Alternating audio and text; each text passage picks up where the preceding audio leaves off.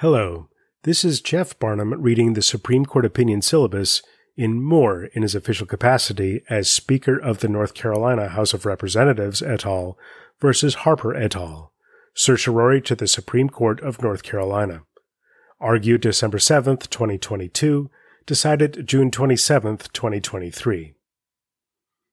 The Elections Clause of the Federal Constitution requires the legislature of each state to prescribe the rules governing federal elections, Article 1, Section 4, Clause 1.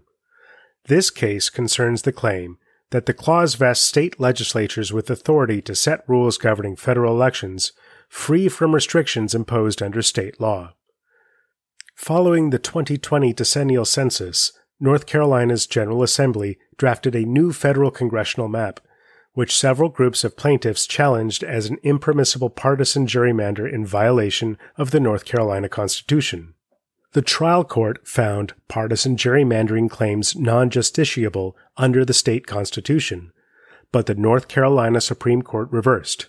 That's Harper v. Hall, 380 North Carolina, 317, Harper 1. While acknowledging that partisan gerrymandering claims are outside the reach of federal courts, the state Supreme Court held that such questions were not beyond the reach of North Carolina courts. The court also rejected the argument that the Federal Elections Clause vests exclusive and independent authority in state legislatures to draw federal congressional maps.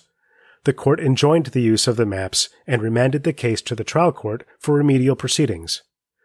The legislative defendants then filed an emergency application in this court citing the Elections Clause and requesting a stay of the North Carolina Supreme Court's decision. This court declined to issue a stay, but later granted certiorari. After this court granted certiorari, the North Carolina Supreme Court issued a decision addressing a remedial map adopted by the trial court. That's Harper v. Hall, 383 North Carolina 89, Harper 2. The North Carolina Supreme Court then granted the legislative defendants' request to rehear that remedial decision in Harper 2. The court ultimately withdrew the opinion in Harper 2 concerning the remedial maps and overruled Harper 1, repudiating its holding that partisan gerrymandering claims are justiciable under the North Carolina Constitution. The court dismissed plaintiffs' claims but did not reinstate the 2021 congressional plans it struck down in Harper 1 under the state constitution. This court has entertained 2 rounds of supplemental briefing on jurisdictional questions in light of the state court's rehearing proceedings. Held. This court has jurisdiction to review the judgment of the North Carolina Supreme Court in Harper 1 that adjudicated the Federal Elections Clause issue. A corollary to this court's jurisdiction over cases and controversies is that there must exist a dispute at all stages of review, not merely at the time the complaint is filed. The North Carolina Supreme Court's decision to withdraw Harper 2 and overrule Harper 1 does not moot this case. Prior to the appeal and rehearing proceedings in Harper 2, the court had already entered the judgment and issued the mandate in Harper 1, and the legislative defendants acknowledged that they would remain bound by Harper 1's decision enjoining the use of the 2021 plans. When the North Carolina Supreme Court overruled Harper 1 as part of the rehearing proceedings, it repudiated Harper 1's conclusion that partisan gerrymandering claims are justiciable under the North Carolina Constitution, but the court did not purport to alter or amend the judgment in Harper 1 enjoining the use of the 2021 maps. Were this court to reverse Harper 1, the 2021 plans would again take effect. Because the legislative defendant's path to complete relief runs through this court, the parties continue to have a personal stake in the ultimate disposition of the lawsuit, sufficient to maintain this court's jurisdiction. This court also has jurisdiction to review the judgment in Harper 1 under 28 United States Code Section 1257 subparagraph A, which provides that jurisdiction in this court extends to final judgments rendered by the highest court of a state in which a decision could be had. Cox Broadcasting Corporation v. Cone, 420 U.S. 469, a Supreme Court case from 1975, identified categories of cases in which a decision of a state's highest court was considered a final judgment for Section 1257 sub A purposes, despite the anticipation of additional lower court proceedings. including cases in which the federal issue, finally decided by the highest court in the state, will survive and require decision regardless of the outcome of future state court proceedings. Harper 1 is such a case. Because subsequent proceedings have neither altered Harper 1's analysis of the federal issue nor negated the effect of the Harper 1 judgment striking down the 2021 plans, that issue both has survived and requires decision by this court. The Elections Clause does not vest exclusive and independent authority in state legislatures to set the rules regarding federal elections. Marbury v. Madison, 1 Cranch 137, a Supreme Court case from 1803, famously proclaimed this court's authority to invalidate laws that violate the federal Constitution. But Marbury did not invent the concept of judicial review. State courts had already begun to impose restraints on state legislatures even before the Constitutional Convention, and the practice continued to mature during the founding era. James Madison extolled judicial review as one of the key virtues of a constitutional system, and the concept of judicial review was so entrenched by the time the court decided Marbury that Chief Justice Marshall referred to it as one of society's fundamental principles. The Elections Clause does not carve out an exception to that fundamental principle. When state legislatures prescribe the rules concerning federal elections, they remain subject to the ordinary exercise of state judicial review. In Ohio ex rel. Davis v.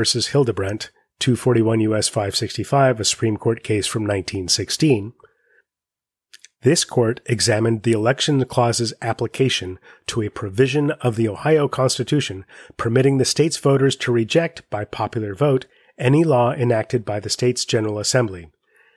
This court upheld the Ohio Supreme Court's determination that the Federal Elections Clause did not preclude subjecting legislative acts under the clause to a popular referendum, rejecting the contention that to include the referendum within state legislative power for the purposes of apportionment is repugnant to Section 4 of Article 1, the Elections Clause. And in Smiley v. Holm, 285 U.S. 355, a Supreme Court case from 1932, this court considered the effect of a governor's veto, pursuant to his authority under the state's constitution, of a congressional redistricting plan. This court held that the governor's veto did not violate the Elections Clause, reasoning that a state legislature's exercise of authority under the Elections Clause must be in accordance with the method which the state has prescribed for legislative enactments. The court highlighted that the federal Constitution contained no provision of an attempt to endow the legislature of the state with power to enact laws in any manner other than that in which the Constitution of the state has provided that laws shall be enacted. This court recently reinforced the teachings of Hildebrandt and Smiley in Arizona State Legislature versus Arizona Independent Redistricting Commission, 576 U.S. 787, a Supreme Court case from 2015.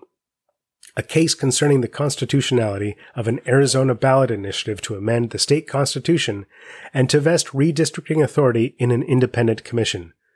Significantly for present purposes, the court embraced the core principle espoused in Hildebrandt and Smiley. Whatever authority was responsible for redistricting, that entity remained subject to constraints set forth in the state constitution. The court dismissed the argument that the Elections Clause divests state constitutions of the power to enforce checks against the exercise of legislative power. The basic principle of these cases, reflected in Smiley's unanimous command that a state legislature may not create congressional districts independently of requirements imposed by the state constitution with respect to the enactment of laws, commands continued respect. The precedents of this court have long rejected the view that legislative action under the Elections Clause is purely federal in character, governed only by restraints found in the federal Constitution. The argument to the contrary does not account for the framers' understanding that when legislators make laws, they are bound by the provisions of the very documents that give them life. Thus, when a state legislature carries out its federal constitutional power to prescribe rules regulating federal elections, it acts both as a lawmaking body created and bound by its state constitution, and as the entity assigned particular authority by the federal Constitution. Both constitutions restrain the state legislature's exercise of power. This court's decision in McPherson v. Blacker, 146-1, a Supreme Court case from 1892, in which the court analyzed the Constitution's similarly worded Electors Clause, is inapposite. That decision did not address any conflict between state constitutional provisions and state legislatures. Nor does Lesser v. Garnett, 258 U.S. 130, a Supreme Court case from 1922, which involved a contested vote by a state legislature to ratify a federal constitutional amendment, help petitioners. That case concerned the power of state legislatures to ratify amendments to the federal Constitution. But fashioning regulations governing federal elections unquestionably calls for the exercise of lawmaking authority. And the exercise of such authority in the context of the Elections Clause is subject to the ordinary constraints on lawmaking in the state constitution. Petitioners concede that at least some state constitutional provisions can restrain a state legislature's exercise of authority under the Elections Clause, but they read Smiley and Hildebrandt to differentiate between procedural and substantive constraints. But neither case drew such a distinction, and petitioners do not in any event offer a defensible line between procedure and substance in this context. Historical practice confirms that state legislatures remain bound by state constitutional restraints when exercising authority under the Elections Clause. Two state constitutional provisions adopted shortly after the founding expressly constrain state legislative action under the Elections Clause. See Delaware Constitution, Article 8, Section 2 from 1792, Maryland Constitution, Article 14 from 1810. In addition, multiple state constitutions at the time of the founding regulated the manner of federal elections by requiring that elections shall be by ballot.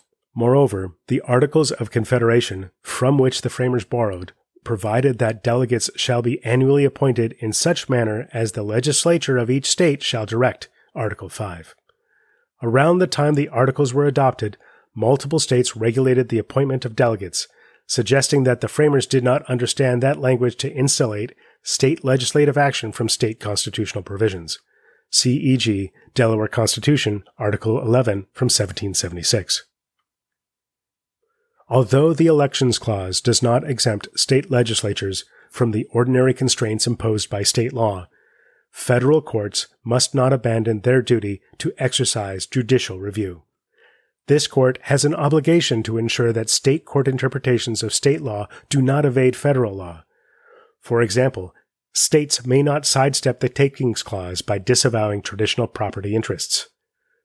While the court does not adopt a test by which state court interpretations of state law can be measured in cases implicating the Elections Clause, state courts may not transgress the ordinary bounds of judicial review such that they arrogate to themselves the power vested in state legislatures to regulate federal elections. The court need not decide whether the North Carolina Supreme Court strayed beyond the limits derived from the Elections Clause, as petitioners did not meaningfully present the issue in this court. Affirmed. Chief Justice Roberts delivered the opinion of the court, in which Justices Sotomayor, Kagan, Kavanaugh, Barrett, and Jackson joined. Justice Kavanaugh filed a concurring opinion. Justice Thomas filed a dissenting opinion, in which Justice Gorsuch joined, and which Justice Alito joined as to Part 1. Thank you for listening. Please help us by rating and reviewing this podcast wherever you get your podcasts, and make sure you subscribe so you can get all of the end-of-term decisions automatically delivered to your device. If you wish to communicate with the podcast, please email us at scotusdecisions@gmail.com.